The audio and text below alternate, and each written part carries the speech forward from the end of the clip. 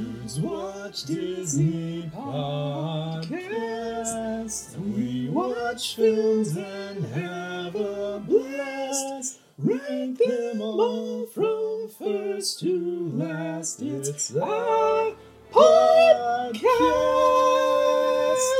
Hello, everyone, and welcome to the Dudes Watch Disney Podcast, episode 11D1. 11/101 Dalmatians, released in 1961. My name's Jake. I'm Dustin. We didn't even say our names on the last episode. Did we not? No, I realized that. I mean, is that important to do? I feel like people probably know who we are by now. I know that, it's also not relevant to, listening to us. That's always the thing that I wondered. That's a thing that people do at the beginning of broadcasts. I'm whatever and welcome to... But, is that... Why? Does it matter who the person is? Is someone going to look up our credentials? It's comforting to the audience. I guess. Well, audience, I'm Dustin. And I'm Jake. And it was two strangers in here last week talking about Sleeping Beauty. Not really. I suppose if you just watched or listened to the Sleeping Beauty episode in and of itself and didn't listen to any other episode, I don't know, maybe. Our names are on the descriptor. That's true. I wonder if they know which face belongs to which person yet. I don't know. Or if we're just mystery figures. Could be. This is a film about dogs. We haven't done that in a little while. It's been a whole 2 episodes since Lady and the Tramp. I feel like we should say right out of the gate that we are breaking precedent. We have gone against our normal policy of watching things separate and not talking to each other about it. We did watch this one together about an hour ago. Right, so and I don't think we talked that much during it. There were things where we couldn't avoid commenting on. But I think we subtracted 2 or 3 jokes from the episode by making them at the time. Well, not necessarily. It's possible I've forgotten that we've said them, so... Could be. This film is pretty notable because it's the beginning of a new era in Disney, and if you watch, if you watch Sleeping Beauty and then move straight to this, you can pretty much immediately tell we're cutting corners budget-wise. This is the beginning of what's called the Xerox era in Disneydom, because basically Maleficent, Sleeping Beauty, the title of the film, pretty much put the company in financial dire straits again. It took forever to come out. It was incredibly expensive because of the detail involved and everything, and there was actually talks at the time of shutting down the animation department at Disney Studios, but fortunately there was new breakthroughs in technology, and I guess Xeroxes were invented sometime in the late 50s, and the studio was able to use this new technology to really cut some corners. I'm not really an animation person. This isn't exactly my forte, but I'll try to explain it the best I can. Essentially, for up until this point in time, pretty much every single frame had to be hand-drawn and hand-colored and everything like that, whereas now they were able to basically Xerox in several backgrounds and things like that to reuse them without having to redraw everything. And this technology pretty much saved the studio, and from now until the release of The Mini Adventures of Winnie the Pooh, we got this setup, which is a lot rougher. It's a lot less detailed than what we've been seeing. There's a few frames here and there in the films we'll be seeing where you can see sort of the rough sketch lines on faces and stuff, and it's just generally a different era. And I think this is the beginning of what a lot of people think is the sort of the downturn of Disney Studios, because there's some big releases in the 60s, but once we hit the 70s, it's very different from what we've been seeing in the past. So this is the 11th episode that we've done, and it's really the first time that we've talked about technology affecting the way these movies are produced. Right. We're 11 years in, or not 11 years. That's why I was trying to talk about, but I did it wrong. Yes. We're 11 films in, but we're covering a 25-plus year period, right, from Snow White to when this movie came out. And really, all of them were made in the same way. And some of these earlier movies that were in production forever, Sleeping Beauty, that took 10 years to make by itself, this process should allow them to churn out films more quickly. We haven't done the research on the movies that come out after they've started this process to know if that really does help them churn them out more quickly. Well, just based on the last few releases we've seen, I know Lady and the Tramp was 55 and Sleeping Beauty was 59. So that was a 4-year gap there. And then this next one released in 61, so that seems like a good sign that these are going to come out. I didn't notice in my research. Did you notice how long it took them to make this movie? Did you already say that and I wasn't listening? It couldn't have been too long because the novel it's based on came out in 56. Okay, so we're moving. It's a pretty quick turnaround. I think so. And this story was developed. This is another interesting tidbit. This story was the first Disney film to be essentially developed by one writer, like one storyboard guy. Whereas before it'd be like a group think kind of situation. This was just a man named Bill Peet. He basically wrote a rough draft of the story, and Walt Disney went, "That's great, let's do it." So, yeah, the first time we've seen that. And I looked in a little bit into Bill Peet's career. He's not at Disney Studios for a whole lot longer. Oh, no? Yeah, he leaves. I believe it said it was an argument about the film Jungle Book, so that came out of that production. Oh, speaking of arguments, the other guy that worked, that had a lot of power in the making of this movie is a guy named Ken Anderson, who was in charge of a lot of the art direction of the movie, and would be for the next several Disney movies. But Walt... also a former 2-time TNA heavyweight champion. Right, where's Ken Anderson? Walt Disney got so angry with Ken Anderson as a result of this movie, hated some of the artwork they did on this movie, and hated Ken Anderson up until Walt's death, where he finally forgave him on his deathbed, I guess. That's which I wonder what it was that upset Walt so much about this. I mean, it's definitely a different setting from what we've been seeing in Disney films so far. Although Lady and the Tramp is pretty similar.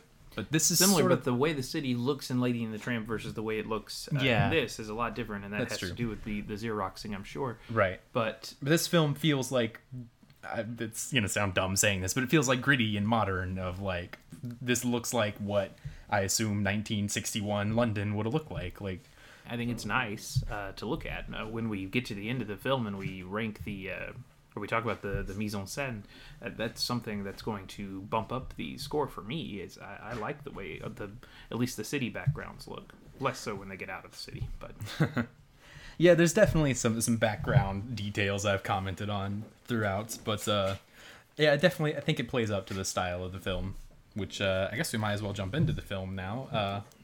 I've always loved the opening credits to this thing, where we get a bunch of sketches of puppies and just everything is like spots flying at the screen. We get fun things like where the spots fly, they turn into like music notes on a musical staff. And just if you're going to do a creative like credit sequence like that, I think that's really cool. Yeah, you talked before about this being a more modern thing, and I think even modern, current today audiences could enjoy this opening, even small children, because it's good for people with ADD. Like, it's very much, hey, here's some splashes, and here's some unrelated pictures. Yeah, and definitely this, shifts. and the jazzy intro we enjoyed as well. So, that's one of the things we've tracked since starting this is the influx of jazz. Yeah, the very much a part of it here. Although now that it's the 60s, like, there's other musical stylings that could be coming in. True. We're just now getting the jazz. Kids don't know what the jazz is all about. It's like Jello pudding. Right. Obviously. Actually, it's more like Kodak film. But yeah, I think this was like one of few opening credit sequences I didn't fast forward. So that should tell you, ADD ass kid over here definitely paid attention to it. But the film opens in London. Get to hear our narrator here, someone named Pongo. I always like the creativity here of not revealing who Pongo is right away, because we're like, oh, London skyline, zoom in on this apartment, here's a nice songwriter working at his piano, and then pan over to oh no, that's my pet, I'm over here, and then Pongo is the dog telling the story, and just even dogs referring to their owners as their pets is pretty creative stuff. Yeah, I like that. That was a nice touch. The people as pets, when it's not carried out as well as Lady and the Tramp was in telling it from the dog's point of view. Right. Although that was telling it visually from their point of view, where this right. is, we get a dog narrating the story. But I like that idea. When casting the animals in the movie, or the dogs at least, they made sure their voices were deeper than their owners' voices would be, as a way to show who's in control. That's pretty clever. They make the pets that Pongo sees out the window, they make them look a lot like their humans too, which is funny. Yeah, that was a good call. Yeah. We get to see like a hippie artist lady with her hippie artist dog, and Well, the reason Pongo's looking outside, of course, is because he wants to find a mate for his pet. I think he's looking for one for himself too. Perhaps he never mentions that. Right. It's awful convenient that he seems to find Perdita. He says like the bachelor life is not as exciting as people make it out to be. I enjoyed this whole sort of opening, like how everybody meets each other kind of things. But really all I was thinking during it is I was kind of wishing that like this opening didn't have narration to it, like the whole Pongo dragging, his owner Roger out, then they stumble across, Perdita and Anita, and then them meeting each other, stealing the hat, all that kind of fun stuff. But it's all kind of like peppered out throughout as Pongo being like, oh, I know, he'll never go talk to her himself. I'll have to drag him over there. And I think if this were the opening to a Pixar movie, it would have opened that way, or a Pixar short would have been right. Like if you took this concept and took it to a 2017 Pixar studio and was like, hey, make this, I think they would have done it, and it would have been really cool to see it that way, because the narration really doesn't tell us anything we're not picking up on anyway. So, which I know that's me asking for things I can't have, but I mean, what we were presented with was fine, but I don't know, I was just daydreaming off to other cool things it could have been. Right. So he hatches a plan to get his pet hooked up with the attractive human he's found outside for him, who conveniently also has an attractive Dalmatian dog with her. Right. Well, I can't speak to her attractiveness. You're on your own on that. Perhaps I've said too much. But yeah, so his plan is sort of, he knows Roger's not gonna make the first move, so he's got to drag them together. His plan is to sort of steal her hat and then hope that leads to a wacky misunderstanding to where they get together. I'm pretty sure Pongo's been getting his romantic advice from Disney fairy tales, because he thinks the most effective way to meet women is to kind of assault them in public. A little bit, essentially what goes down here, because right away Roger gets all tangled up with Anita, and thankfully it ends up being oh, what a misunderstanding. Let's get together. Right. But at first, when he tries to get noticed and the two owners or the two humans are near each other, they each kind of take their dog and go in different directions. And it reminded me of there's a French short movie that came out in the 50s, a short film that came out in the 50s called The Red Balloon, where this little boy finds a magic balloon and follows him around and shit. And one part of the movie, he's walking by, you see him walking across from the right-hand side of the screen to the left with his red balloon, and a little girl comes by with her blue balloon, and they pass each other. They don't even notice each other. And then the red balloon takes off and goes back, and you're like, oh, cool, they're going to get together, and they get all tangled up. And so then the boy and the girl untangle their balloons, and they kind of look at each other, and then they each go off in different directions. And so that's sort of what happens here with the what are their own? I don't know the owners' names. Roger and Anita. Duh. Did Jim Deere and Darling. You said this was a 50s short film? Yeah. I wonder if that was an influence, because that would have been. I looked it up as we were watching to make sure what year it came out, but I didn't find anything saying there was a connection. But plausible. There you go. We need the MythBusters thing to stamp down. And we get married. Roger and Anita are together. Everything. Yeah, we don't need to see any of the courtship along the way. 2-second scene of, well, they met and were married, and now they live together. Their relationship is not really important to the story. That's true. They're really the side characters. Right. They are nice to the dogs. That's all we need to know about them. Pretty much. In contrast to Corella when we meet her. On a related note, someone else we don't really know much about, I kind of noticed, Perdita. I wrote that in my notes about how we have taken a step back. From Lady. A couple of films ago, we had Lady, and we talked about how, in a weird way, and she's a non-human character, but she was sort of the first sort of feminine hero. Somewhat three-dimensional female character. Right, and then we lost it. Then we went Sleeping Beauty, who gets to say 3 things in the whole movie. And Perdita's first line is, I'm pregnant, basically. Right, yeah, Perdita's and job then she just plays the mother throughout the rest. To either be a mother or say lines that allow Pongo to be an expert on things. Which obviously is what you'd like in a wife, but is clearly her only role is to either act scared and let Right. him reassure her, or ask a question so he can explain something Right. to her, Which- mansplain something to her. Yeah, which we start the film like from Pongo's perspective. The whole thing is Right. like he's our protagonist, but Perdita is not that fleshed out. I'm noticing. I feel like, and we'll talk more about this at the end of the movie, from a narrative standpoint, it is unfocused. Like, the film is initially about Pongo wanting to find a mate for Roger. Right. Then we don't care at all about Roger's relationship anywhere else in this movie. Right. He acquires a mate on his own. We don't necessarily, I mean, they are affectionate towards each other, but we don't see their relationship and how they got together either, other Right. than their master or their pets, but they're humans, got together. And then it just shifts, and it's... And then we start spending time with the puppies on their predicaments. And when we deal with the end of the movie and with Corella in general, you'll see the tone issues of the movie of, do we want to be a serious movie or do we want to be a goofy movie? And they're not a goofy movie, but a movie that is not serious and Yeah. that don't really ever settle on what they want to do. Yeah, that's interesting. But spoilers for all of that. Let's continue on with the opening.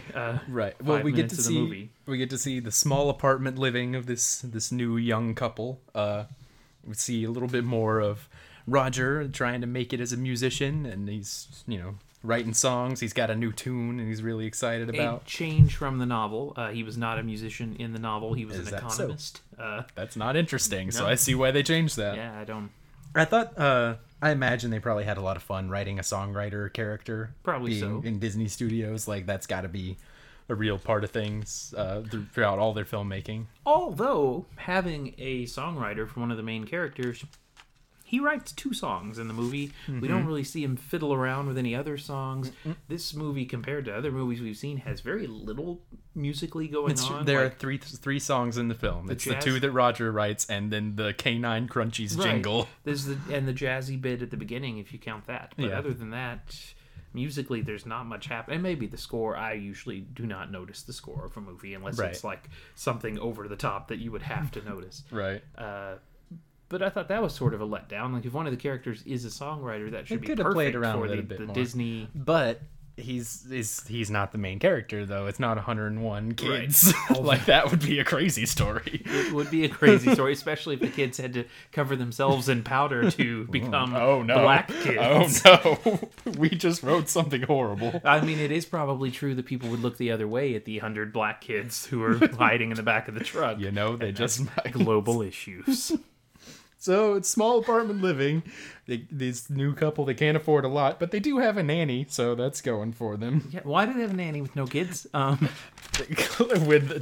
Does Anita have a job of her own? Like, She's dressed like a maid, like she would, but they call her nanny. Nanny's jobs are to take care of kids. They don't have any kids. I think they also say she's their cook as well. Huh. But I like, mean, are their dogs Roger their kids? works like, from is it home. her job to take care of the? Well, that's a good point too. Like, Roger works from home. Anita seemingly no doesn't wonder work. they don't have any money. That's what Cruella was trying to explain. Like, they're wasting their money paying for this live-in maid. I do wonder, and this is not something the film explains. It's just me speculating. Like, Are they swinging? Is that where you're going? That's not where I was going. Sorry. Does Anita come from money? Because I kind of think that might be part of her backstory. They went to. We know she was schoolmates with Cruella, and that. So maybe they're just like living off of parents, like nest egg kind of stuff. Well, I don't know about that, but since they came from that environment, and now she has, taken a few steps down the social ladder, and that's why it bothers her when her friend comes over and talks about how she's. Oh, that could be part of it too. And also, the reason I got thinking about this is there's also the line after some puppies get kidnapped later. The nanny has a line of like, "Oh, I bet they took the good silver," and I'm like, "Why do you have good silver if you're living poor?" Because I think- they're just spending their money poorly. I feel like they're making enough to get by. They're just Maybe. spending it ridiculously. Well, I was thinking that was inherited from the family, the family silver, like fucking Mr. Toad from when we reviewed that. it could be, yeah. That kind of situation. I'm just assuming it's bad financial choices, like when my students tried to convince only me I he should buy was a in- second car for no reason. Or they were like, it's when Are you I going to moved drive from two being, cars to work? exactly. I moved from being part time to full time, and they were like, you know what you should do? Buy another car. And I was like, for what? Like, drive one till it runs out of gas, and then drive the why? Why would I need two cars for one person? Like, that One doesn't for even, work and one for play. right? I don't know. On a teacher salary at that, like, doesn't even make sense. I didn't want to cut off your story to hammer in my joke, but I was going to say maybe if Roger was still an economist, they would be better. There you go. It would make sense. But here we get the intro to Cruella de Vil, introduced as an old schoolmate of Anita. That's the only description we get, so I don't know why she gets to barge into their house and demand their puppies. I mean, she waited for a little bit at the door, and then they took too long. But you got to leave your door locked. This connection, though, is tenuous at best, I think. Maybe there was less crime in those days. I don't know. But you live in London. Like, that's a big city. Lock your door. Right. I lock my back door all the time. Like, but, like, clearly Anita and Cruella are not friends. Like, what is the... Just they used to go to school together, and now they feel they have to... Like, Anita feels she has to continue letting this person be a part of her life? Like, if they were relatives or something, I could see. This is why I think what you were saying before about Anita taking a step down and coming from money and marrying down, I guess, to Roger, makes sense here. Like, that they would have been friends and had more in common when she was at school, and now... And is she latching on to Cruella as like her connection back to that old? She's all she's got left from that life. Maybe not even latching on. Maybe some people are still talk to the people that they talked to in high school because who does that? Me. But some people do that because that's their crew. Like, even if the rest of their lives change and it turns out they don't really have anything in common past high school, but like at that time they were close or whatever. Could be. But throughout this whole scene, Roger, who clearly fucking doesn't like Cruella, is up in like the attic in his music room making as much noise as possible. Right, yeah. Playing all of his instruments. Playing like the raunchiest trombone tune that he can. That was a lot. And like stomping on the floor the whole time. That was a lot of fun. Cruella de Vil, as we'll get into a lot of her as a villain as we go on. But like, I like her design in just... like, she's a villain in a way we haven't really seen yet. Like, she represents, you know, opulence and being like a slave to fashion trends and, you know, like a new, I was going to say Paris, but this film happens in London, but maybe she's from Paris. I don't know. But very, very vaudeville with her speech and not calling everybody darling and shit like that. Like, we really haven't seen that, you know, representing like the evils of greed and shit like that, which is, it's a different take on a Disney villain. Most of them have just been like, evil bitches, for lack of a better descriptor. So yeah, most of them have had some sort of motivation, though. Like, Lady Tremaine does what she does to help out her daughters. Maleficent got slighted at a party and you know, got upset about it. At least there's something. Like, Cruella just... It's really just greed. She wants this because she wants it, and she's used to getting what she wants, I think. She is actually based off a friend of the author of the book. Really? Yeah, the author actually had Dalmatians, or not the author. The author had Dalmatians. The Dalmatians had puppies, just like the puppies in the story here. There were 15 of them. That really happened. Or there were several. They're double digits. I don't know if there were 15. But just like in the story, one of them almost didn't make it and had to be brought back. All of that's a true story. And then, after all that happened, she had a friend that came over and was like, oh, they're so beautiful. They'd make a great coat. Like, and I think the friend was just sort of, haha, they'd make a great coat. Like, I don't think she was seriously saying that should happen. But then I guess that's where she got the idea for the rest of the story from there. Was this friend's name Cruel Devil? Was there any sort of hint that she might be, in addition, not a great person? Yeah, she's got, I mean, her look you mentioned, but she has no redeeming qualities. None. And there's no subtlety at all to her character. They don't mess around at all. It's not like we're trying to humanize Cruella de Vil. I can't wait for the live action version of this where we'll explain how she's really the good guy. And you do know we already did that, right? No, yeah, but I'm sure it's coming, the reboot of it, it's just called DeVille prequel for it, where you know, it turns out that's what people called her in school, and she didn't have money before, and then she got money, and that's why she wanted to be so flashy and all. I don't know. Who the hell knows? The gritty reboot of 101 Dalmatians. But I mean, yeah, there's no subtlety as we keep going with her character. Like, she's got the ridiculous car, she's got the outfit she wears, Right. the cheekbones and the emaciated. She looks a little like Yzma with the cheekbones and Yeah, everything. and then she lives, or she doesn't actually live there, but her family owns a place called Hell Hall. The home, the old DeVille place. Like, just, I mean, I know it's a kid's movie, but no subtlety and no, like, she might. This is like in Harry Potter, where, like, what if we named him Remus Lupin? Like, we'll give him 2 different wolf names and see if anyone No one can can figure figure out that out. that he's a werewolf. His it up. name is Sirius, and he turns into a dog. You get it? So evil McDemon woman leaves, and we get the full playing where Roger's finally got his lyrics figured out to his new song. He's gonna call it Cruella de Vil. And this, I will go on and say this right now. There's only 3 songs in this film, but this is a stone cold classic of a Disney song. Like, straight up, I love it. I love the jazz. I think it's perfectly... You can't stop with the Bill Cosby. I love the jazz. They listen to the jazz music. And the jazz and the Jell-O pudding. But remember when we could make Bill Cosby jokes that they're weren't... different story now. Yeah. Yeah. Oh, Oh, no. I miss You're the Man Now, Dog Cosby, and not Prison Cosby.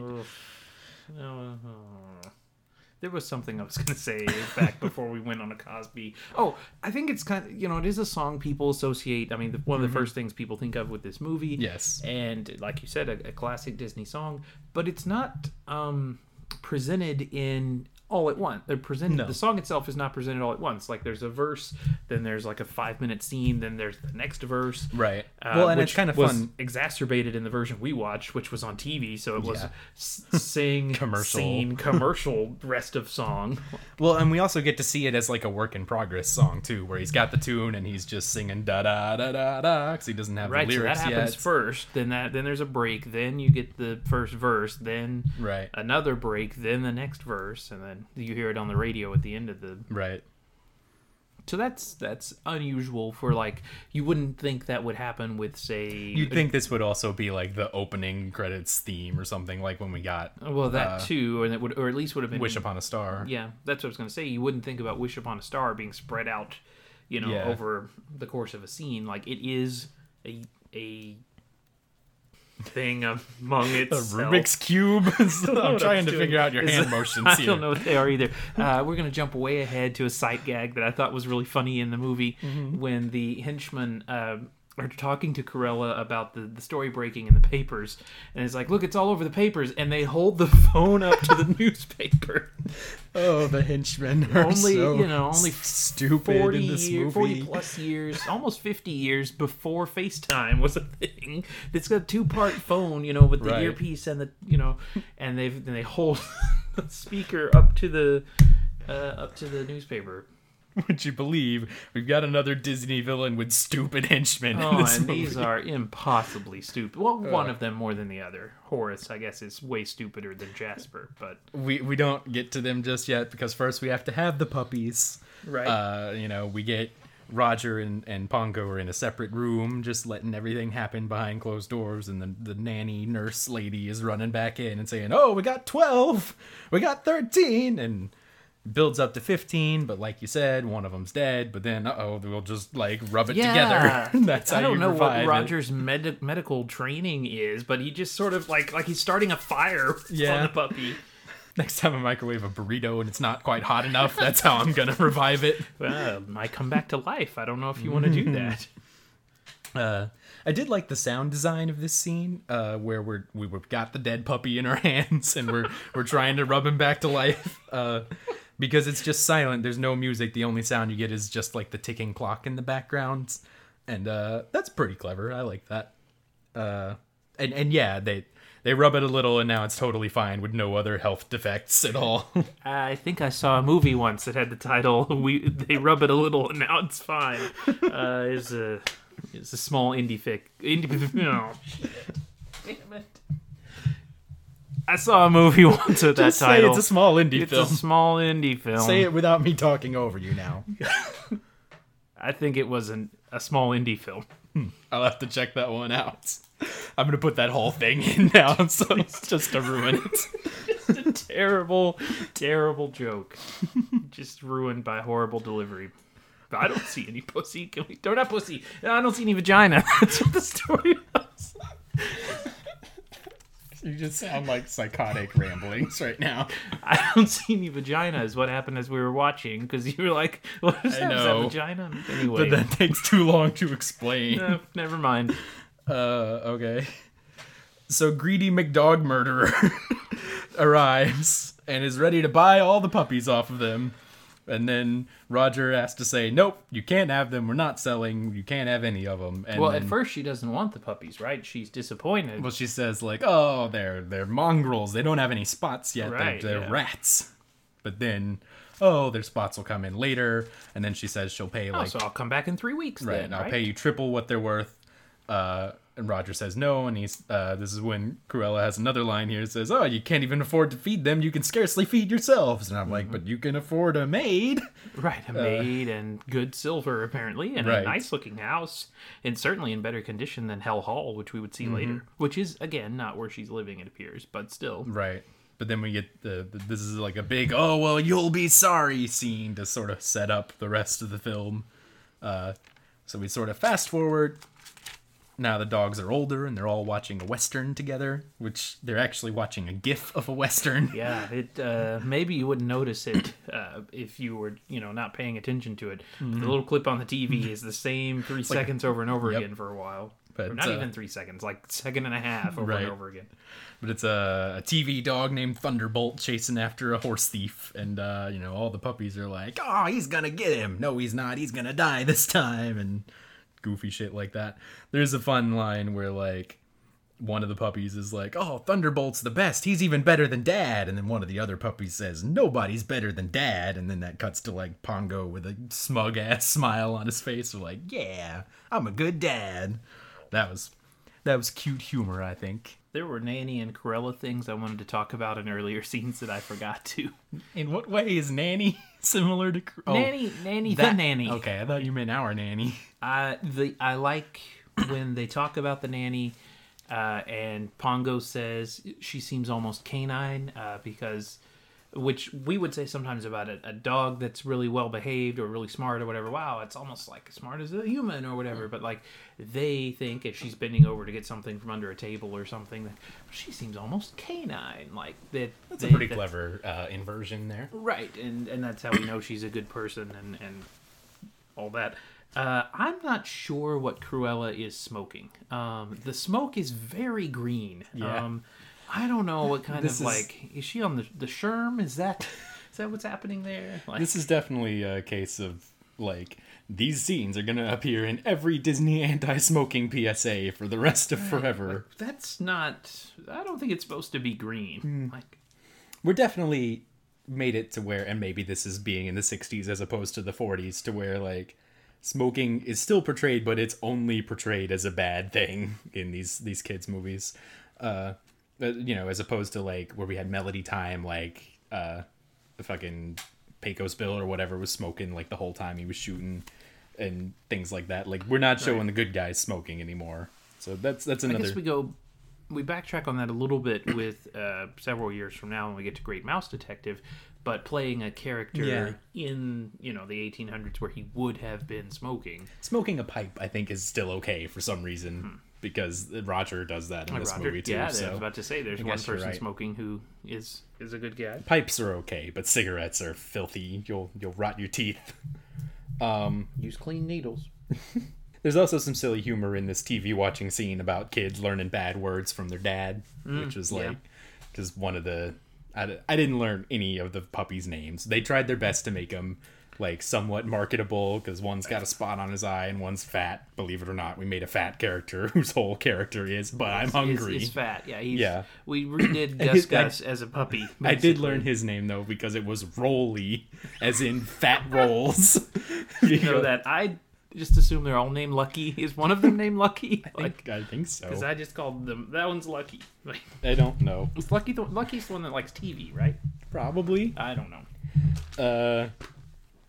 The other shitty Cruella thing that I forgot to mention was when she ruined a cupcake Just like you, She bitch. did. Yeah, she put her cigarette out. Yeah, in it. like Ugh.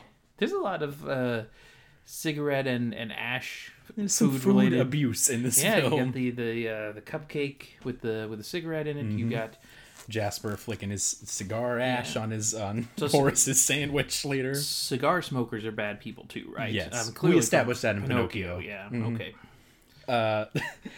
Not the villain on this TV show, though, I will say, does make Cruella look more subtle because this guy, his one line in the show is like, He does have an evil laugh. I think that alone shows we can put a little more effort into villains. We learned that the puppies are really good spellers.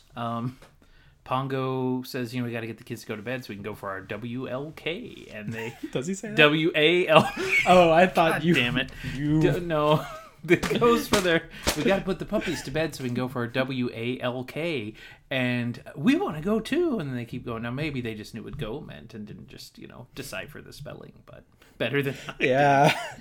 no one will know that when you edit that out. I thought the joke was Bongo didn't spell it right. It wasn't a but, joke. I just don't know how to talk. we get the Canine Crunchies jingle here on the TV. It's annoying as shit. It sounds like it's sung by the Siamese cats from Lady and the Tramp. It's sung by one of the ugly stepsisters from Cinderella. I Oh, don't okay. remember which one. Anastasia. The I think. Sing Sweet Nightingale one. Anastasia. Sure. And then, here we get to meet our goober-ass villains, Jasper and Horace. They're driving around in a rattly old jalopy, and they see Pongo and Perdita and I believe the they're adults. called lorries Is in that so? I've in never heard England. I was going to say, yeah, so they show up. They've got a great scheme worked out where they're going to say they're from the power company, but They're here to check the lights and the switches. And then Horace goes, yeah, we're from the electric company. right, yeah. Which electric is spelled wrong because it says ELECTIC. And there's a little shimmied in R, but even so, the R is shimmied in the wrong place because it's shimmied in to spell electric. So, believe it or not, these guys might be dumb. Wow, I think one is clearly, more dumb or dumber. I don't know which one, dumber than the other, I guess. We get a big silly fight with the nurse, maid, whoever she is. Nanny. Alice from the Brady Bunch. It's her. Okay, Sure. I'll allow it.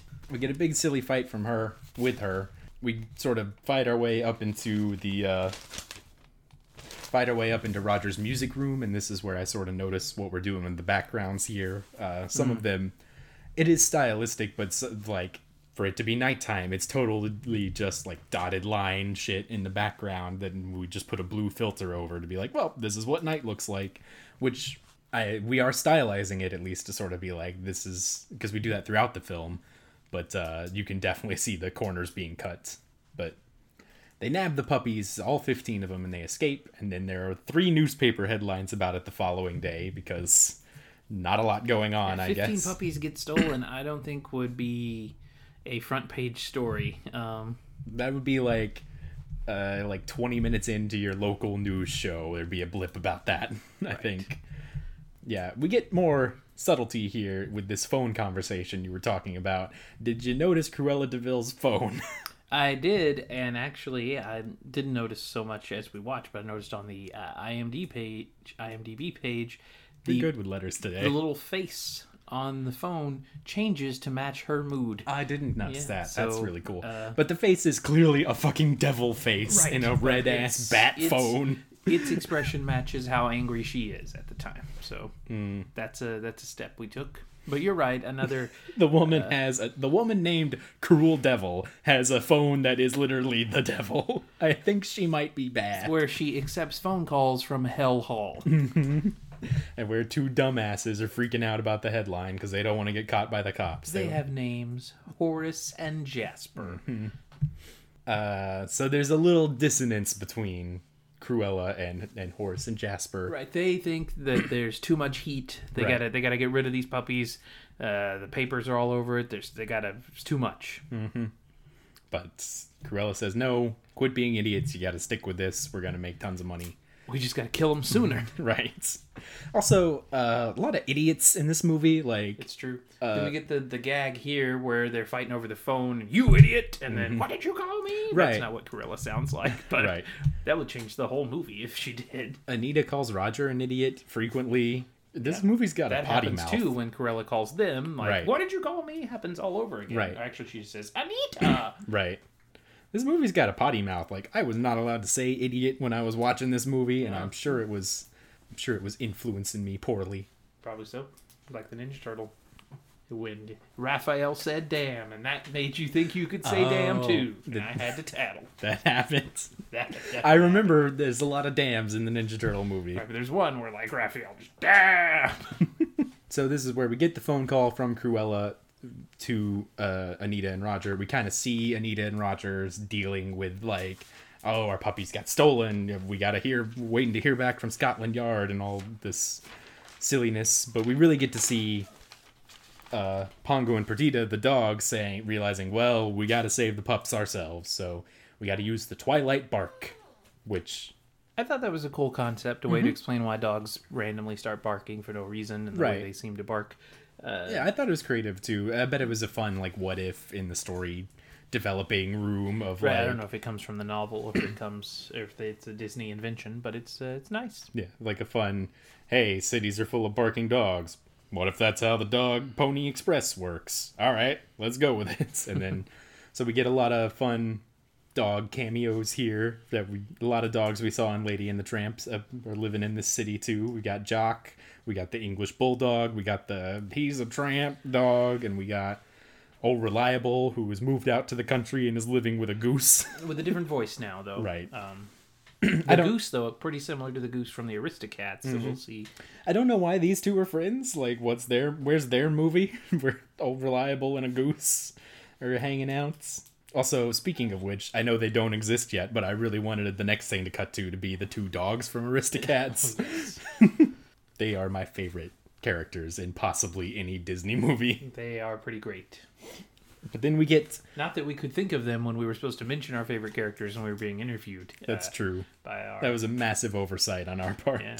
Well, the best we could come up with was Bowler Hat Guy and the bat whose name we couldn't remember. Yeah. And a silly gopher from fucking Right, yeah. Lady and the Tramp.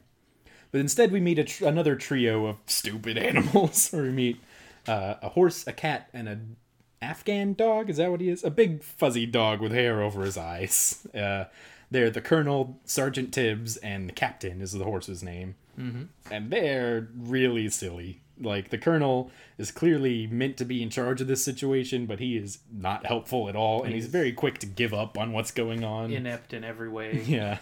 Like, he's trying to decipher the message, and it's like, oh, 16 or 15 stolen puddles all balderdashed. That doesn't make any sense. And then later they're like, have you heard anything else about those stolen puppies? And he's like, oh, nothing today, sir. And then they're like, wait, here's some lights coming up the road. And he's like, oh, a car? Puppies wouldn't be driving a car. And then he just stomps away. The cat is the real MVP here, does all of the work, has all the great ideas, basically does the Colonel's job for him. Right. And then goes to investigate at Hell Hall. Right, he's gonna go do a recon mission and see what's up over here. He gets there and, oh, look, there's way more than 15 puppies. He actually discovers there are 99 of them. The 15 stolen from Roger and Anita are the only stolen ones. The rest were all bought and paid for. He initially seems like he's going to be inept as well. When he goes to see if they're the same 15 stolen puppies, he finds it necessary to count each one of them as if he's going to be like, oh, there's only 12, so it couldn't be the same group. Like, he seems like he's going to be a little unnecessary. Down the same road as Horace and Jasper, but he quickly turns it around. Right. But 99 puppies in an old decrepit house. Jesus Christ, that house must smell so bad. That is a good point. Ugh. There's another thing going on in this scene.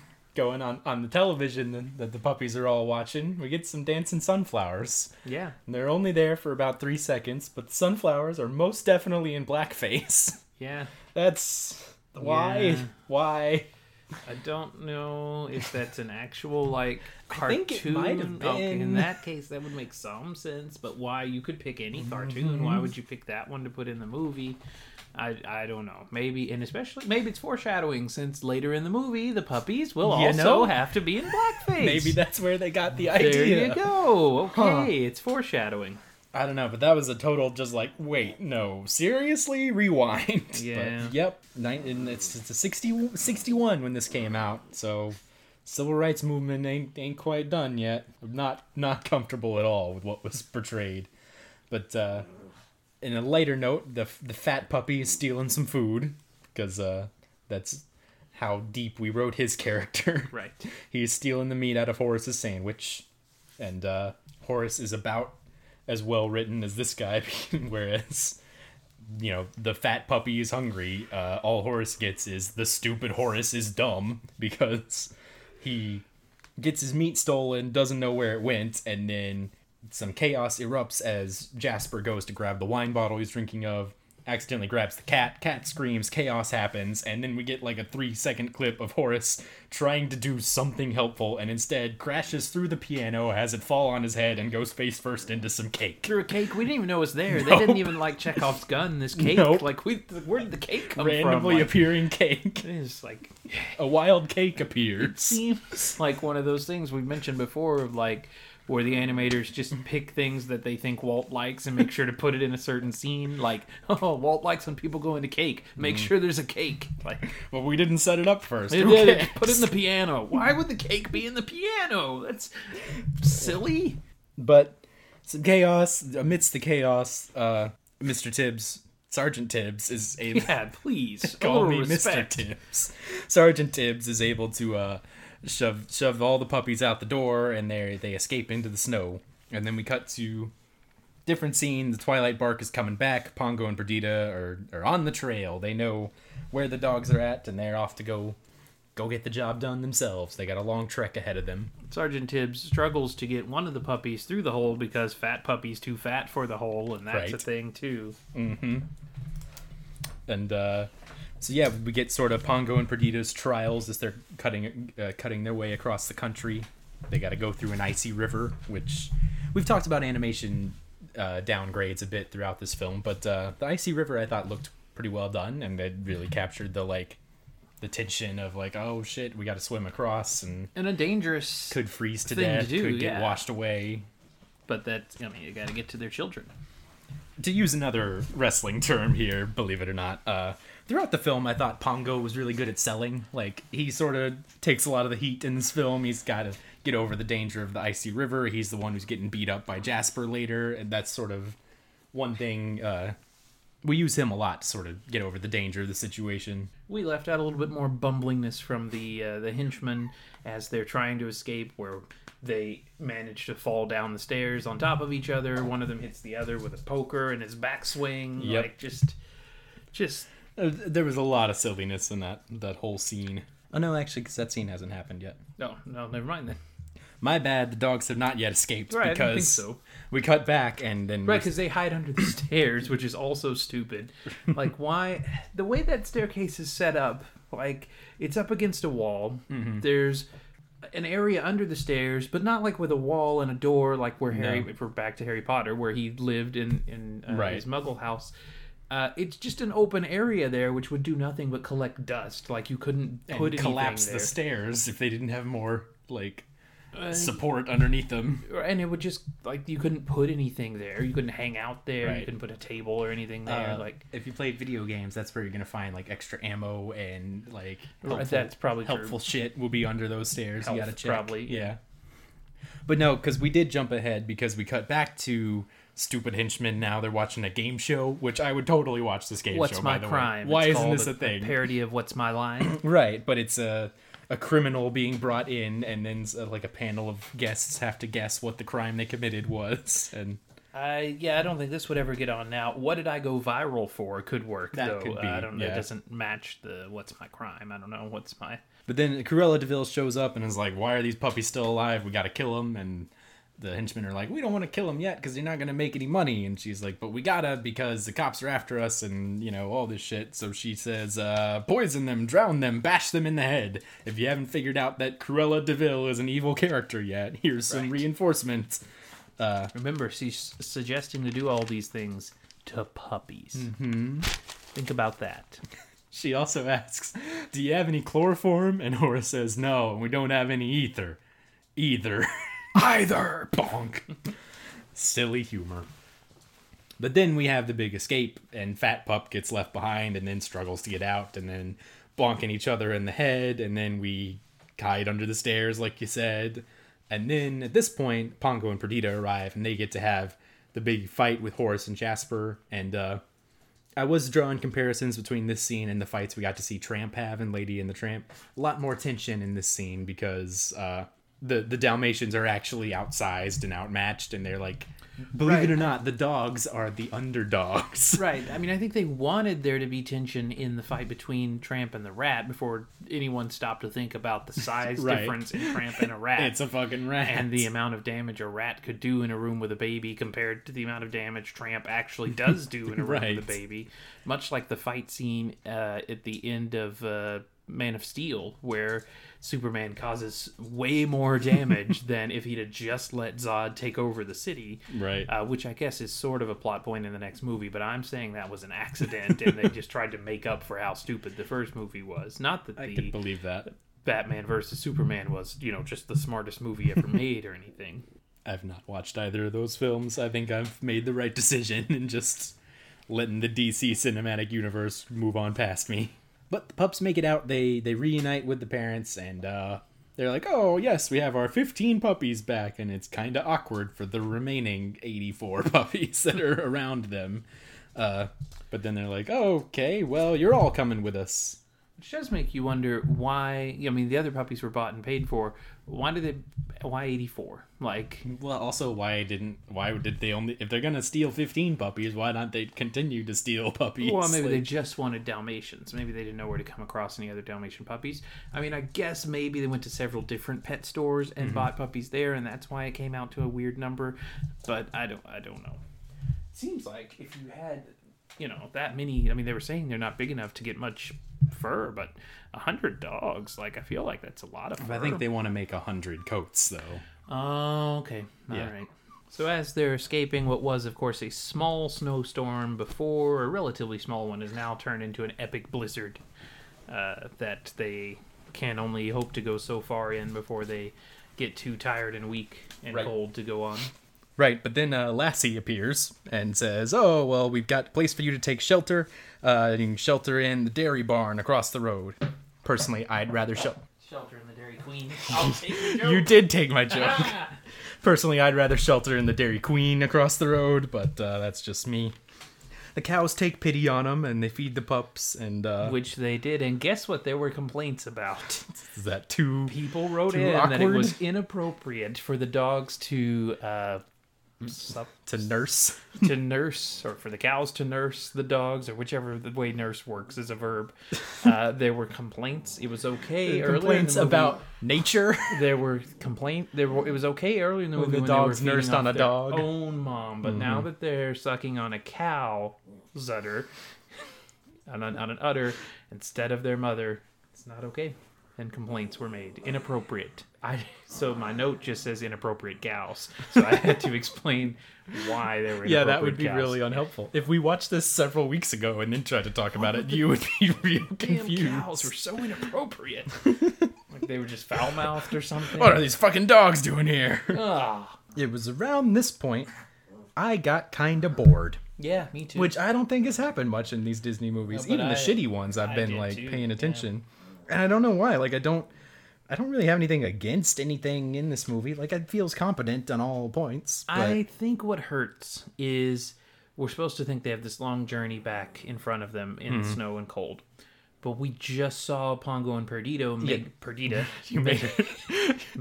I'm going to go buy a bag of Perditos later and shout out on those. We just saw them make this journey. In 2 minutes. Yeah. I mean, and granted, they're healthy adults and not small children. But and they got montaged across. Right, but so that takes a lot of the oomph out of it. There's does, less yeah. tension if we know, like, this is a manageable distance. This isn't Homeward Bound, The Incredible Journey. Right. Well, the whole movie isn't the journey back. Like, Right, yeah. So Or the that's what I journey was there. saying before about it being Yeah. unfocused. yeah, I can see. Also, something outside of the film's perspective, I think watching this on TV hurt things as well, having to fast forward through commercials every couple minutes. That definitely hurt my enjoyment of it. I don't know. Sometimes that makes me more focused on the movie because I know I'm going to get to fast forward again soon. So it's like, Gotta be ready. Paying attention, going. Get ready. Could be, but I don't know. Like, A thing we haven't mentioned along the way here, when the other animals are helping Pongo and Perdita and the puppies, they always refer to them as the Pongos. So Right. is Pongo his last name, or is his name like Mario Pongo? Is he more like Schmidt from New Girl? did you watch the most recent I episode? did, yeah. Okay. That it sort of seemed to me like they decided a week before writing Yeah. this episode that They what had if we to- gave him a first name? Some Like, serious hot shotting on this new girl. it's not. I wonder if I haven't heard whether or not it's renewed for next year. Like, I wonder if they're trying to wrap the series up. Would make sense. They're clearly putting Nick and Jessica back together. Right. We know Smith's name. It kind of seems like. But it seems like if you were going to hide Smith's name for that long, you need a cool, because my guess was going to be like, maybe it's Adolf, like, or maybe it's like be a good something reason. weird. Well, I read a not exactly reputable source, but a person on the internet on the New Girl subreddit said they Okay. talked to the creator of the show about it. But the theory they had was that his name was going to be Nick Schmitz, and that's why when Schmidt and Nick became like college roommates or whatever, then there was going to be a whole like, oh, we'll have like a competition to see who gets to keep being Nick and things Right. like that. So I don't know if this was like a WWE-esque, they know what we're about to do, so let's change it at the last minute for no reason and make it Winston, or I don't know. We are not talking about 101 Dalmatians right now. I can't stand Megan Fox. Yeah, I'm aware of that. Just ugh. That whole show's been rough the past Right, but season or two. I think she's a cause of that. She's part of it, and we've been sort of going down the same fucking plot threads over and the over show again. is better, like most comedy shows, is better when you don't have to care what happens to the characters. Mm-hmm. Like, we talked before about Seinfeld, and I haven't watched a whole lot of Seinfeld, but I know that I don't give a shit whatever happens to George or Right. Well, Elaine and- or Jerry. and Like, that's- but they're gonna do something funny, and then I'll see them next week do something funny Right. again. And that was why Seinfeld was so successful. And I get that Cheers is the one that messed this up for everybody with the Sam and Diane, and will they ever get together? And that's why we had to do Is that Jim the, and the first romantic plot thread in there a might sitcom? have, there might have been others, but and that's why we had to do it in Jim and Pam. But everyone knows The Office got shit when they got married too. When they definitely hot shot at that, and that should have been the series finale. Should have been their wedding, but I've kind of come to a point of like just hating every network show that I watch, and I don't know if that's the effect of Netflix or what. But like when they come up, they have to do 20-something episodes a season, and So they come up with 4 ideas. right, and it seems like about 12 of those, maybe if we're being generous, actually need to be episodes, and then there's like, well, we got to stretch it out a little more. Right. Compared to like a Netflix show where they go, well, we're just going to make 10 or 12 or 8 or whatever, and we'll focus on those, and they'll each tell a story, and it'll be great. One rising. Sherlock, Right. the same thing. And I think a lot of British shows are more like that compared to, and HBO shows are like that too. I think Definitely. Game of Thrones is more like that from what I've heard about it. Because again, watched 2 episodes, maybe episode and a half, I think. Yeah. So back to what's going on here. Yeah, Pongo. Not sure. I assume that's his name. Pongo. That must be it. You're right. And Perdita Pongo. Pongo. In the original novel, I believe it was just Mr. and Mrs. Pongo. And then they made up the name Perdita for the... Well, it'd be weird if he called his wife Mrs. Pongo instead of like honey or sugar or whatever you call. I'm sorry, I set us back like 60 years by calling women honey and sugar, but I think it's okay to call someone that you're coupled up with honey and sugar. I think it's when you just... I don't think anyone says sugar anymore. I think that one's pretty dated. Sweetie. Maybe.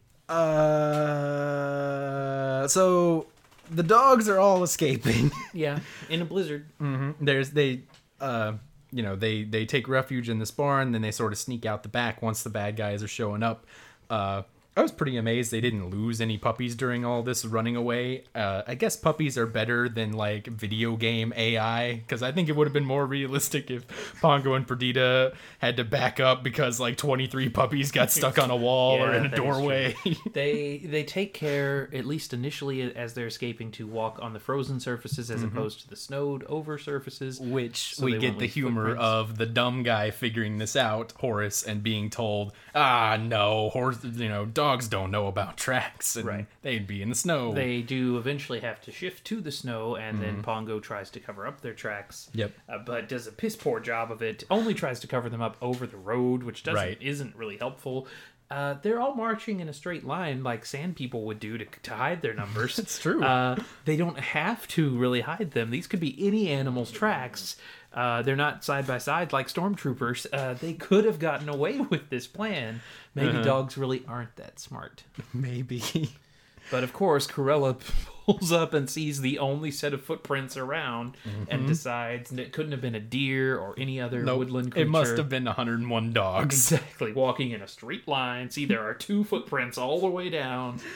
God, that wouldn't even be tracks at all at that point. That would just be slush. Right. Like, yeah. So we end up in sort of this town area. They hide in an abandoned building. They meet this lab that kind of helps them out.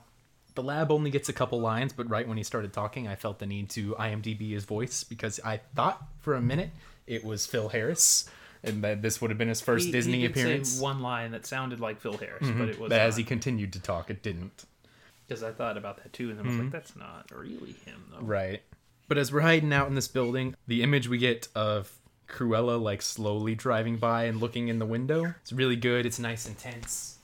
This made me think of video games too. We mentioned video games before, jokingly under the stairs, but the idea of the two of them, the line of sight, like circling through the streets and having to get from point A to point B without being noticed or whatever, seems very video game-esque to me. Mm-hmm. But then we get the blackface disguise of we'll all cover ourselves in soot and pretend to be Labradors, and this helps him initially because the stupid ass villains don't go, it must be 101 other dogs. What a coincidence. This town is just overrun with puppies. Like, I think I heard about that on the news. Read about that in the news. But either way. Radio. No, TV. They're watching TV too. Like, okay. But the melting snow reveals the truth. They get dripped on, and then that leads to patches of white showing up on these labs, and Cruella going, wait, what the hell? And then, okay, we got to chase them down. They're trying to sneak into this back of this milk truck to escape, which means now we get milk truck driver versus what he calls crazy woman driver. Yeah, that was unfortunate. Now, she is a crazy driver who happens to be a woman, but I feel like that guy very freely throws that out there. I also feel like there's people that would gladly say those exact words today. Sure. Some of them are related to us. Oh, yeah, definitely. But, we get this sort of a car chase is our big finale. We get one scene where they're trying to get on a bridge sort of at the same time, and Cruella de Vil actually goes down off the ditch into, like, the snowdrift, and this is a scene that looks rough in HD. It does look bad, yeah. I think it was rotoscoped was what the issue was when her car's in the snow here, because it looks kind of like fucking animated Lord of the Rings. It didn't match. The snow that she drives into doesn't match the background. I don't know what happened, but it was bad. I think that would have been kind of okay looking on a VCR quality, but when it's blown up and widescreen HD, it looks kind of terrible. Her car no-sells it, though, and she's able to drive out of the snowdrift and continue the high-speed pursuit. Right, and then this all sort of climaxes when we get a full-on close-up demon face from Cruella, where her eyes are just, like, flashing lights and her hair's sticking out on end. We've talked about the subtlety, but this is full-blown, like, you have turned into a monster, and now we're gonna do a big climax here, which causes Horace and Jasper are coming down one way to try to cut off the truck. Cruella's coming from behind. They mistime it, and they all go tumbling off a cliff, seemingly suffering no injuries, but... Right, their cars fall apart. Right. But they appear to be okay. It's a plot device death of like it's not really a Disney death. They're fine, but they don't appear again. Do they even get like they're locked up now headline or something? Yeah, I don't know why we did that as opposed to just showing them hitting and going over the edge, like we did with the Wicked Queen from Snow White. Like why? I don't know. Maybe we just didn't think. I mean, maybe they thought with dogs being the main thing, this might be a younger audience, but we clearly just showed like scary ass devil imagery from Cruella de Vil, so I don't know. I don't get it. But the dogs make it home. We cut back to Roger and Anita. We can find out that Roger's become a success in the time that's passed But since he the can't dogs all enjoy it disappeared. because he's so sad about the puppies. They're still heartbroken. They're like, oh, I can't. And the believe... adult dogs now because they didn't know. Right, because they think they've run away. I wrote down they didn't tell them they were leaving, as if they could have told them. Like, yeah. Hey guys, we're gonna go look for our kids. We'll be back. Well, they know how to spell. They could have written a note. They could have. They don't have thumbs. You're right. But yeah. And then we get the big reunion of, oh shit, here's 101 labs in our running in our door and licking us in the face. What? Oh wait, they're covered in soot. These are our dogs plus 84. Right. But it was a pretty emotional reunion, I thought. It was like, oh, Pongo, old boy. Like, it gets at you a little bit. It's like, oh, they're all back together. And so yeah, now we count them all up and, oh, it's, we've got our puppies, but where are all these other ones? And Roger's like, well, fuck it, let's adopt all of them. We'll have 101 Dalmatians, and they're like, where will we put them all? And then we'll buy a new house, a plantation, and then whoa, what a sensation! And then, just to be clear, he wants to fill his plantation with black dogs. I feel like we're drawing some conclusions that we're not meant to be drawn. Okay.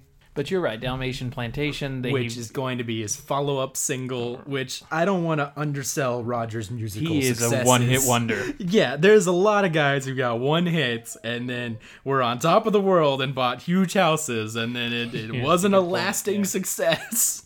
And I don't have much faith in Dalmatian Plantation as a follow-up, because I've studied a lot of, like, the one-hit wonder follow-up song, and this is a total follow-up. Like the guy who did Kung Fu Fighting, his follow-up song was called Dance the Kung Fu, and it was the exact same so song. It's not like Chubby Checker with that. Well, that was at least another success with. But there are several. Like there's not. I mean, yeah, there's Twist, then Let's Twist again, and then there's like Slow Twistin', and then there's like Summer Twist or Christmas something. Twist. Yeah. I think like there's a million twists. Well, he made that work. Dance the Kung Fu and Dalmatian Plantation are not going to. And then the movie just ends. Yeah, like that's the end. We'll adopt them all. Suffers from what we actually haven't watched yet this time, but will Sword in the Stone syndrome of just like, and we're done. Like you don't really know necessarily. I mean, this one you have sort of a feeling that it's headed towards the end. Right. Sword in the Stone is definitely like okay, end of movie. I guess we'll go home now. Right. Like this movie's main problem, and I know we're jumping ahead a little bit to the scoring. I mean, we're at the end, so is Cruella. Like, I know she's seen as a great Disney villain, but she's the problem with this movie, and it's not, I guess, not her so much as the writers behind her, right? But because there are two types of Disney villains. Mm-hmm. There are your incredibly serious, scary ones, and there are your incredibly goofy, silly, charismatic ones, right? And she is in between, right. And not in a like best of both worlds way, but in a stuck in between. Mm-hmm. Like she's as evil as can possibly be. Let's name the serious ones. Let's give examples. Lady Tremaine. Of the ones we've watched so far, Lady Tremaine and Maleficent. Jafar fits into that. The evil queen from Snow White. A little bit goofy at the end. Yeah. When he's getting his comeuppance, but for the majority Scar, of the movie, he very is completely serious. Scar, definitely. Frollo, very serious. Right. The other side of that is like evil, but also very silly and dramatic about it. Whereas, which is also great too when we get like, I would put Ursula in that category because she's doing very evil shit, but she's also getting lively Ursula songs. Is maybe what Cruella should be, like sort of like in the best middle of both worlds. There, although I guess she doesn't really do much that's goofy, but she's sort of in the middle. So do you just want straight goofy villains? We got Hook, we've got Bowler Hat Guy as a current-ish one. Who else is goofy? Well, Iago compared, like, if Jafar, just those two illustrate the two Disney types of villains. Pretty like, much. Edgar from the Aristocats is straight is more on goofy. the yeah. And Not as charismatic as these other ones we're mentioning, but yeah. No, but this film I think is pretty similar to Aristocats as far as like, I think Aristocats is a more focused version of this, where it's like, Right. we had this life in the city, now we're lost, now we have to get back home. I think most people would say 101 Dalmatians, classic Disney movie, Aristocats, Not so much. mid-tier Disney movie, But but I like it don't much know. better than this. We'll see when we get to the scoring, but I love Aristocats, and I got too. pretty bored by this. Like, And maybe, I mean, some people might call it a ripoff of this or redoing this or whatever, but it's doing it better is the thing, where it's not like Sleeping Beauty is a lot like Snow White and isn't as good. Right. This is a lot like Polished. 101 Dalmatians and focused. right, we know what we're, maybe not polished because it's not like better animation or anything like that. Like, it's probably cheaper than this, but So the problem, it's, you can make a movie that's still good with a villain that you're not sure about, but like that whole last scene of the snow chase suffers from, you don't know how serious the danger is because her henchmen are not a threat. right. And she goes back and forth from being a goofball to being a serious threat. Yeah. And so there's no like, because the moment where she sees the tracks should have been oh shit, they're boxed in. She's going one way, her henchmen are going the other. They're gonna meet in the middle, and Right. the puppies are gonna be there. And it should have been, how are they gonna get out of this? Right. But it was not that, because it was, well, there's no evidence that they're going to slow down the puppies in any way. They're probably the Right. safest with them near them. Like, The closer we are to danger, the farther we are from harm. exactly. Yeah, because I think, if you're writing your villain to be, this person will murder puppies, Right. as their motivation, I think you want that person to be more of a Lady Tremaine, kind of like cold to the world, like, will do this and will not think twice about it, as opposed to like standing up on a mountain and going, I'm evil the whole movie. Right. Like, And I think Lady that, Tremaine is motivated by greed too, but Right. there's also but it's this, personal greed. and specific. Like, Yeah. I want one of my daughters to be the new queen. I say personal greed as if there's any other kind. I didn't Right. clarify that Focused. well. Focused, yeah. but Something specific to her that she wants for right, but herself. this is, I want to make money, which I already have a lot of. I out of want turning fancy these- coats, which I already have a lot of. Right. And so there's not a reason for her to be a villain. She's just a terrible person. Mm-hmm. Which, I mean, I'm fine with a villain not having any redeeming qualities, but there should be something that causes that villain to be bad. Yeah. Like, if you look at different Iago, if you go Othello Iago, Yes. he's a dick and has no redeeming qualities. But the reason he's being a dick is because he got passed over for a promotion he thought he was going to get. Right. Like, causes him to do everything else that he does. It's an overreaction, and he's an asshole. But that's what it is, right? Cruella doesn't have that. Cruella has, I want to make more fur, like, Right. which we're not and certainly not in the 60s, in a fur is murder a viewpoint, Like, PETA's not a real thing at this time. You better behave or we're going to be making some fur. One sock. Yeah. They're very small dogs. Yeah, I see what you mean a lot. You've sort of vocalized a lot of what I couldn't figure out how to put into words, what was sort of not connecting with me in this film. Mm-hmm. Because most of these categories I was like, decent, all right, but not perfect. Like, and I think it's a lot of that unfocusing, because since we're already talking on Meanie, I guess we can just give our scores for that now. Because, yeah, not perfect is exactly what I wrote. She's trying too hard. I think, her character is, I want to murder cute animals, and that's a bit over the top. But like you said, it's not, like, her personality isn't over the top enough. Like, she's stuck in the middle like that. And the film isn't it's bad to wear fur film. Like, it's not fur is murder, like I was just saying. Like, Right. it's bad to wear the fur of things that you like, I guess. Yeah. So it's, yeah, she is an interesting looking character. Good design. And good, is memorable. And the voice actress as well does an excellent job, I think. And is memorable. The actress who plays Anita was originally supposed to be Cruella. Really? and was going to play her with a Zsa Zsa Gabor accent, which I think, because she wore a lot of furs, and that would make sense. They went in a different direction, decided to do that instead. But Interesting.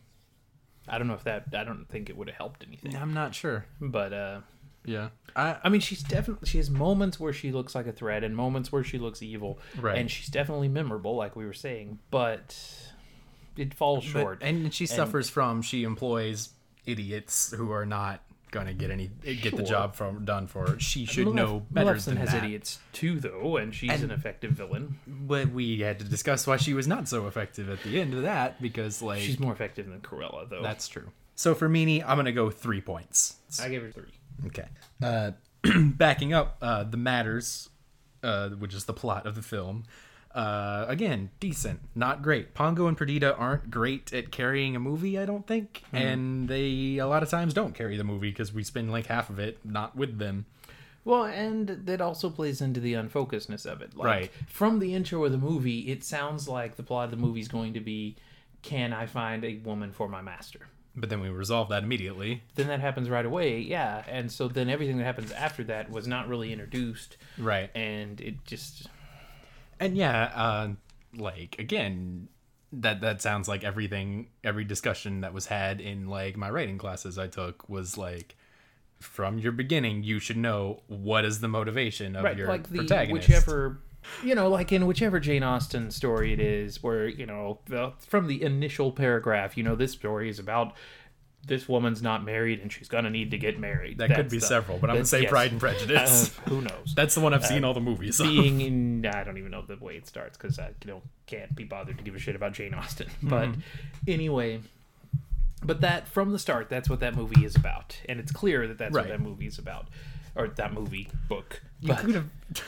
You've struggled this hard to get this analogy out. You could have picked any other film of what does this main character that want. introduces the main conflict from the opening paragraph of the That's book, fair, which yeah. most books don't initially Right do. off the bat, no. Like Tale of Two Cities doesn't do that, but No. it sets the scene for the rest of the story. Right. This is totally tangentially related. I mean, I guess it's not more than It's tangentially. It's right. important that he finds his mate. And it's a flashback. It's also 'cause not he's necessary. narrating it. Like they could No. already be together. Which Hey, is- our life is so great, and now we're gonna have a kid, and that's Which is great, more and- time or to not devote a kid, to but puppies. Yeah, which is more time to devote to what do we want, how are we going to get there by the end of this film. If the human people aren't important to the story, which they're really not, why spend the opening part of the movie really focusing on them? Like, It's why true. not go I mean, we more could've Lady totally and the Tramp? Jane Deere and just- Darling them, and they're just side characters. Maybe they didn't want to do that because that's what they just recently did Well, and 10 because years you earlier. need the human villain, you need Yeah. Lady or Cruella de Vil to be the villain. So maybe you need to introduce some humans and some nice humans to show how she's not a nice human. Right. Yeah. It's tore up from the floor up. Yeah, that's a good way to put it. Or in other words, 3 points. I gave it 3. You gave it 3.5. Yeah, if I get bored during your Disney movie, like, you're not going to get a high plot score because something's We wrong. were talking about the meanie, but we can go on to the plot score. We already did that. Oh. What Well, did- I also gave 3 to the Matters. Okay. Because of everything we just said. Uneven, rushed. The ending was rushed. Then there's just problems all over, like we mentioned. All right, what's next? Music. Music, I think, is where I gave the most praise. I'm going to say good, not great. I'm going to say 4 points for the music because I love the jazz, and you're going to giggle again. But in Cruella de Vil, like, that is a #1 Disney single. There are other ones that are also #1 hits that are probably better than that, but I love it, and it's really the only song in the movie, and that's unfortunate. But the other ones that do show up are fine and serve their purpose, and I think that Cruella de Vil is a good enough single to carry the film, so I'm giving 4 points. The guy who does the song, Cruella de Vil, is also the singing voice of Captain Von Trapp in The Sound of Music. Is that so? How I about that? haven't watched that movie since I was 9, so Edelweiss. That seems like a thing Kelsey would have made you watch by now. I think she has it and shows it to like the band students she's watching and stuff. at school, so there's no reason to watch it at home. But no, I don't think she's like a huge fan of the movie or anything. Okay. She has other musicals she likes. I've had to see like Seven Brides or Seven Brothers a lot, Yeah, I have and no idea what that is. some Bing Crosby Christmas movies, which are okay. Anyway, I Your gave music. the music 3. You're right, Cruella de Vil is an iconic song, although for me it's a little It doesn't move me. I No? don't. The intro I like more probably than Cruella de Vil, although I'm sure when we do our, rankings at the end of our next set of 10 episodes, like you'll have already heard in the first 10 episode recap. Don't say that. You don't know when I'm putting these out. They might be in different orders. If we decide to recap 10 episodes and we decide to rank the best songs in the movie, I'm sure I will still pick Cruella de Vil, but I'm tempted to pick the jazzy intro because I think it's a little eh. But yeah, 3, like, there's one song in it, and that song is good, but not great, in my opinion. Right. And Well, I think we've had movies where I haven't been able to pick a good song out of. that is true, yes. Yeah. But I think if we're picking iconic Disney songs so far, like this is below When You Wish Upon a Star, this is below, although most things are below. I mean, that's not fair. I picked in the terms of Disney iconicness, song. Like, right? I think it's below a lot of things from Snow White. Like, Okay, but in terms of iconic songs and how much I like them personally, well, that is We a take- complicated thing for me to we rank. take the iconics and then rearrange those. Oh, okay. I don't know. Anyway, 3 for me, 4 for you. Okay, mise en scène. It is a downgrade in quality, but I don't think that detracts because I think they make the backgrounds work. Like when we have the fight in in Hell Hall, like when the dogs show up and it becomes a full-blown fight, the backgrounds, it's the same like dotted line background we've seen, but now it's a completely red filter to look like dramatic fight scene. Kind of like the shit we got in Bambi when we got a fight scene there of just With like the colors changing. Yeah. So we're clearly working on a limited budget, but we're making it work to our advantage, and that's great. And way to go! So I'm gonna give it 4. I also think London looked good, and I think the designs of like our physical comedy that we got abundance of in this film, like the design of like fat henchmen and like just dog that's blowing the fur out of his eyes so he can see. All of that's great design. 4 points. I think you said in a recent episode that you're going to start scoring the mise en scène also based on the performances the voice actors give. And I think this is a good movie to do that with. They're all real character actors. While Cruella has her own issues, the voice actor brings her A game to it. Like that character is that voice that comes out of it. Not quite in the same way as Lady Tremaine and Maleficent, but in that vein. Right. And I think the voices of Jasper and Horse are great too. Less so on the puppies and the They're pretty interchangeable. the humans in general, the non-evil humans. But Cruella and her henchmen are great. Like I already mentioned, the way the backgrounds look and the sort of less detailed but more colorful backgrounds, Right. especially in London, look great. I think the cameos were a bit ham-handed, but Yeah, but they're only there for like a scene. yeah, but why? And also, it doesn't seem like our timeline lines up. Like Lady and the Tramp seems to be maybe early 1900s, where this is pretty. I mean, These are TV is, descendants. like, pretty 50s, definitely, or late, probably 50s. Yeah. Maybe 50s. Yeah, and so it seems unlikely that those dogs would still be alive.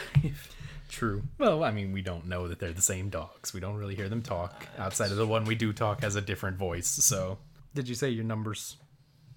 I don't know, but 4. Okay. 4. So that takes us to message, which this is the biggest like bleh, I don't have a clue because Yeah. we're lacking in any sort of message at all. I think we're trying to tell a story of like, oh, the good guys got their puppies back from the bad guys, but like there's not really anything more to it than that. Like we're not telling a love story. We're not telling, the bond between parents and kids. I guess we're trying to do that because they want their kids back, but we don't really see the heartbrokenness when they're gone very much, or I don't know. This is all unfocused as well, and I think part of that stems from the villain that we get. Whereas if your villain is just I'm evil, like there's not enough nuances to sort of draw like. I mean, greed is bad. Is that a message we're going with? And it stems, from the, like you were saying, from the unfocusedness of the whole movie.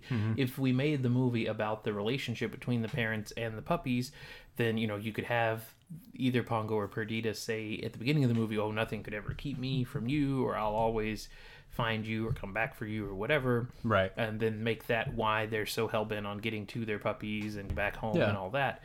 But they don't do that, and we don't see them I mean, they do overcome obstacles on their way back, but they're fiat obstacles. We just said they were obstacles randomly.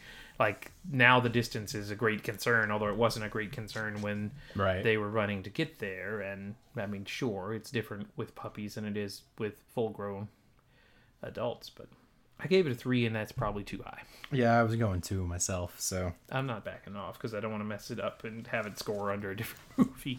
So we will freely admit that we are... doctoring. Playing God with the numbers here of, like, we'll score a movie and then go, whoa, I don't know. Like, that one shouldn't really be in third place. Right. Like, things I probably should have done early on when I was shitting on Bambi so much. And it's like, Bambi's probably better than Alice in Wonderland. It's much better than this movie. Mm-hmm. And then finally we get to our magic score, which I think summing up all these other scores comes down to the magicality of this film, which is not much because, again, I got kind of bored throughout and we're unfocused. And the music is good, but that's not enough. So I'm going 3. I went 3 as well. I'm kind of confused about how this movie, because it is memorable, and it is if you name a Disney movie, it probably won't be the first one people say, but it'll be one of the first ones. If you said name 5, I think it would be. It would definitely be in the... Especially if it wasn't name 5 that came out. Name 5 that came out before the 90s. If you're not asking a 5-year-old, yeah. Yeah, and I'm not sure why it's as memorable. Like, if you had to... We've talked before about using the idea of reducing a movie to a GIF and using that, a GIF. What is the GIF of this movie? Right, that's what I was going to say. There's not really one you could use. Like, maybe just a shot of Cruella at any point, because that's really all this movie has going for it. And which is a problem since we just said she was the main problem with the movie. Right. She is somehow the best and worst quality of this movie. But what else? Yeah, I mean, the song, like you said, is memorable. I wonder if it's memorable just because a lot of people saw it. Maybe. And that's why they remember this movie, and I'm not sure why or what else. I was just looking up what else came out that year, but this was the highest grossing movie of 1961. Really? And that is shocking to me because it's, just okay. Mm-hmm. And why, I don't know.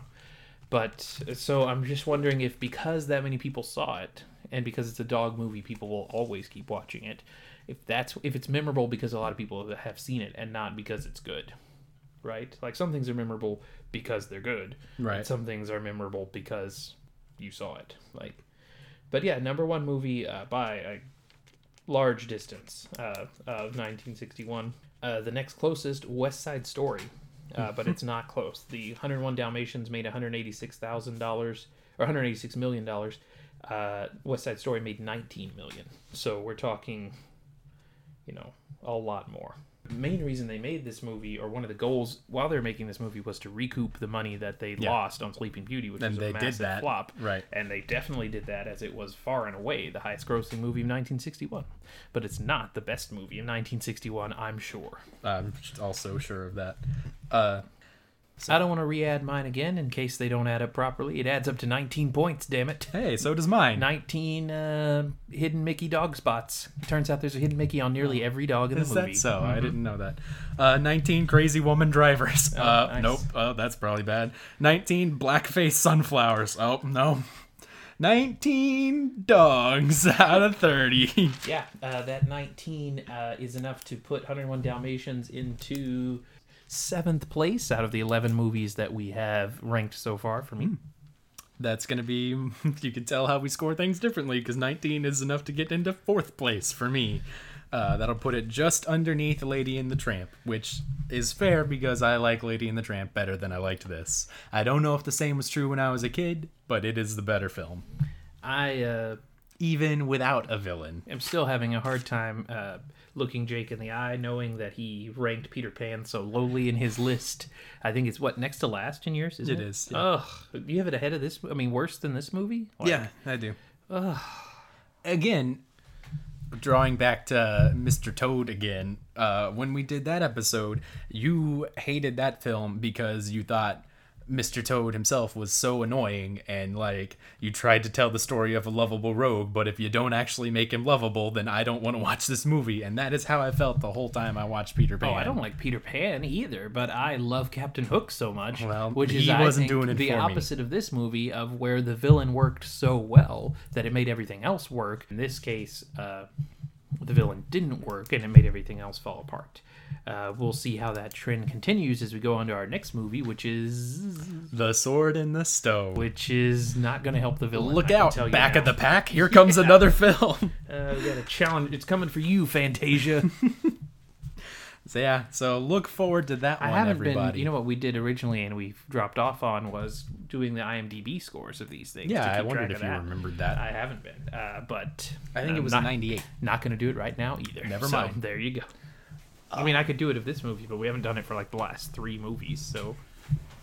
So yeah, we will be wrapping things up here then. Hopefully you've enjoyed some of our releases lately. I'm saying that because I'm planning on there to be bonus episodes coming out before this one. So yeah, I hope you enjoyed it. Looking forward, our next main timeline release is The Sword in the Stone. So hope you enjoy that. I got something for snacks if you want to talk about I that. do want to do that. Okay, so we'll wrap this up and then we'll do that. What's after Sword in the Stone? Do you know? I'm putting you on the spot here. We should have I looked. think it's Jungle Book. Oh, okay. We I'm like not Jungle Book. sure. You've got a That's device. something to look forward to. That would be really exciting. Boom, boom, boom, boom, boom, boom, boom, boom, boom, boom, boom, boom, boom, boom. When you take a paw.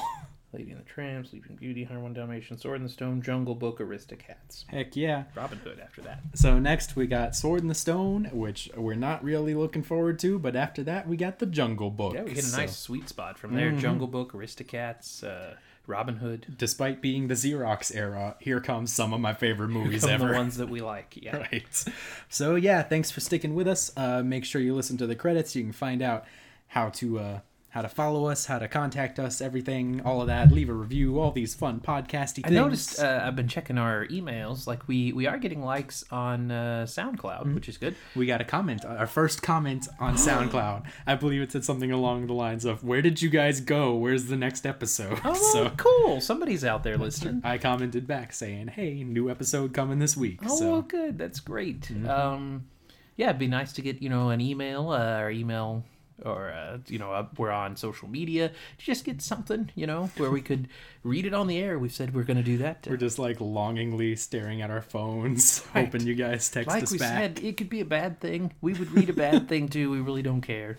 Either way, we're making the podcast for us, for fun. We're probably not making it into a business anytime soon. You're not going to hear us selling t-shirts. If someone offers to pay us, we would absolutely do that. Fine. I don't see that happening. I would sell out so fast. Yeah, no, we're doing this for the artist integrity. Bullshit. $5 to sell your crappy ass diet pills? Give me something to read. Give me I a want to copy. tell y'all about Blue Apron. Yeah, everyone else. We'll just start doing ads and maybe they'll pay us. Then we'll get cease and desist letters. They'll trick us. We'll trick them into paying us. Our ads will be so good. Anyway, we will see y'all next time. Thanks for joining us. Bye-bye. Dudes. Dudes. Whimpering dogs. Talking snack. Yeah. Talking snack. Yum, yum. Talking snack. Uh-huh. Let's talk about some snacks. Hey! Talking snack. Welcome back to Talkin' Snack, everybody. My name is Jake, I'm Dustin. and we are here because we are ready to talk about things that are bad for you. Hardee's has a new biscuit called the Apocalypse. Oh, that's amazing. Apocalypse. Apocalypse. Apocalypse. Apocalypse. Who's licking pork? Apocalypse. It Speaking of advertising. you shouldn't be shit. You shouldn't be fooled by this. It is the Monster Biscuit with an additional piece of cheese. Like, they have gotten rid of the Monster Biscuit, or at least taken it off all their advertising, and this is basically that, plus we added a second piece of cheese. But it is delicious. I mean, that's a great addition. There are two types of cheese. There's two types of cheese. There's a yellow cheese and a white cheese on there. So, having never gotten the Monster Biscuit, Oh, it's could you fantastic. tell me, is that a sausage, bacon, and ham kind of deal? It is, with egg and cheese as well, and now two types of cheese on the Apocalypse. There's also an Apocalypse breakfast burrito if you'd rather go that route. Ooh, I might. I have a Hardee's near me, but it's not exactly convenient to go get breakfast at. So Yeah. I often miss out on the Hardee's breakfast experience. I think Hardee's has the best breakfast. I really want to have more Hardee's breakfast. Their biscuits are amazing. Because I frequently do go there during like lunchtime, and I see all the advertisements. They for claim to be making them, each day, making them fresh, the biscuits, by hand or whatever. and I really want the. I see like they have one that's like steak and egg and cheese burrito. I'm all about that. I would love to get that. They've got like a pork chop burrito too. There's like chicken fried steak. What they got? I mean, not burrito. I mean biscuit. Yeah. Have you had, not as a breakfast thing, but have you had their new spicy chicken tenders they're doing? No, I heard what you said about them, but Well, I don't know that the that they stay spicy. intestinal trauma that followed. I don't know if that was caused by the tenders or something else I ate, but the tenders themselves were quite good. Yeah, I really only ever go there for breakfast. I mean, I've been like once or twice for real food, but See, my breakfast, the one I've been going to get breakfast at most often lately is Burger King, which I had never been a Burger King breakfast guy, but it's right next to a McDonald's, and the McDonald's is always crowded, and no one in my town goes to Burger King except for me. It's like the best I kept do secret. find that there are a lot of people that don't like Burger King, and I don't know why that is. Like, Oh. I really like Burger King. I know, you get that I Burger King like smoke smell. True. I like the Burger King version of the Baconator better than the actual Do you? Baconator. I had that once. I didn't think it was better, but it was I like good. it. Oh man, I'd rather have Wendy's fries than Burger King fries. that's Wendy's fries. When Wendy's like fries are good, they're good. They're often cold and gummy. I find I get the coldest, gummiest fries from Wendy. Oh. I'm sorry, from Wendy herself? Wendy. One time I went to Wendy's and forgot my wallet and didn't discover it until after I ordered. And so I could have just gotten out of the line, but no, I waited all the way to get to the window to go, I don't have any money. And then drove away real quick. Sorry, bye. And then when I got my wallet, I obviously couldn't go back to the Wendy's. That would be too embarrassing. So I ended up getting McDonald's, but I didn't even want McDonald's. I would have gone wanted to a Wendy's. different Wendy's. Well, that's a lot of driving for fast food. I don't remember what I was going to say. Point is, I like I'm a big sandwich fan. I don't yeah. tend to go bacon, sausage, and ham. That seems excessive, but I will go bacon and sausage. They used to have the enormous omelet sandwich at the Burger King. I don't think they do anymore. Now it's like something they have and then they take it away. It's like Right. a limited time deal. But it did lead to me ordering one in the drive-thru once where I was like, I would like a small Diet Coke and an enormous omelet sandwich. Yes, sir. Right out. Have it right up for you. Small Diet Coke, of course. You go half Coca-Cola, half Diet Coke. Put 2 of the nuggets. I'm trying to watch my figure. Right, yeah, with an enormous omelet sandwich. Also, I like the Taco Bell breakfast, but the Taco Bell in my town, kind of shitty. So, I don't know. They Controversial opinion upcoming. Hot take on the way. Donuts overrated. I'm with you. Not But eh. Donuts. The job I work at now, there's about every 2 or 3 weeks there's donuts in the morning, and that's always an exciting day. I don't like to eat donuts for breakfast, but I will eat donuts with breakfast. So I have my own breakfast and then go, fuck yeah, I'll put 2 donuts in my mouth. Why not? So I think I'm the only one who will go back for a second one unabashedly. Like, People who work in an office, or this is certainly true at the school where I work, there's usually one person there who will like buy donuts every so often in an attempt to get people to like them. I don't think it works. No. But they'll be like, Happy Friday, got donuts, or it's rainy today, got donuts, or whatever, and like we'll write on Sharpie on there, and then everybody can eat donuts or whatever. right. Which is nice and all, but why are you trying to buy our affection? Like, why do you need to be liked that We're all way? miserable here. We don't have to be I'm friends. not saying that I'm miserable necessarily, but I don't need to be liked in that way. Like, why? I don't really care what anyone else that works there thinks about me. I don't need to be friends with. Like, I'm not opposed to being friends with them, but I'm not going out of my way to say, please like me. Like, I need attention. Well, my hot take on shitty breakfast foods: hash browns. Deal with it, internet. I hate them. I know everyone else You gets hate excited about all them. hash browns. Like, what about like hash disc that you get at? Those are okay, but like they the need some small ones ketchup. or the large. They're like a one tater at, tot. I can eat them, but I want some ketchup. Right. I don't like tater tots. But if you while give we're me, hot taking like- it, Yeah, me neither, really. But if you give me like Waffle House hash browns, okay, the top layer will be crunchy and great.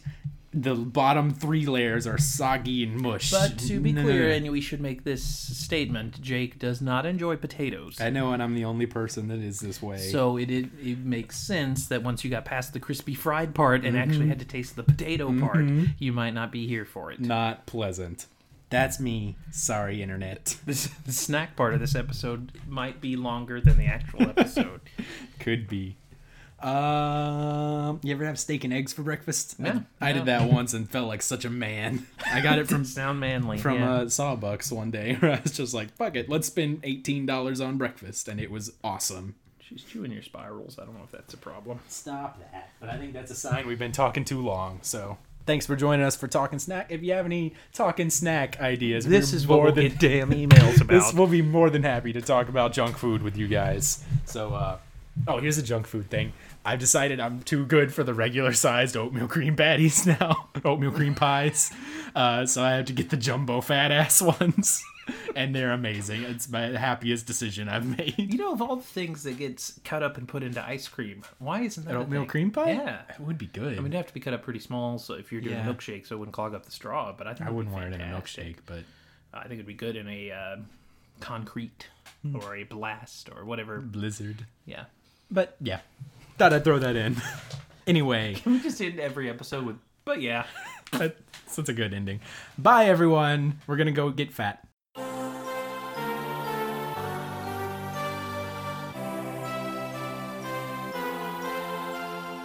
Thank you for listening to another episode of the Dudes Watch Disney podcast. Hi everyone, this is Jake here, reminding you all to like, rate, review, but most of all, subscribe. You can find us on iTunes, SoundCloud, and YouTube, so no matter which podcast venue you like to use, we're there and we're not hard to find. We also invite you to follow us on Twitter at DisneyDudesPC. The PC stands for podcast.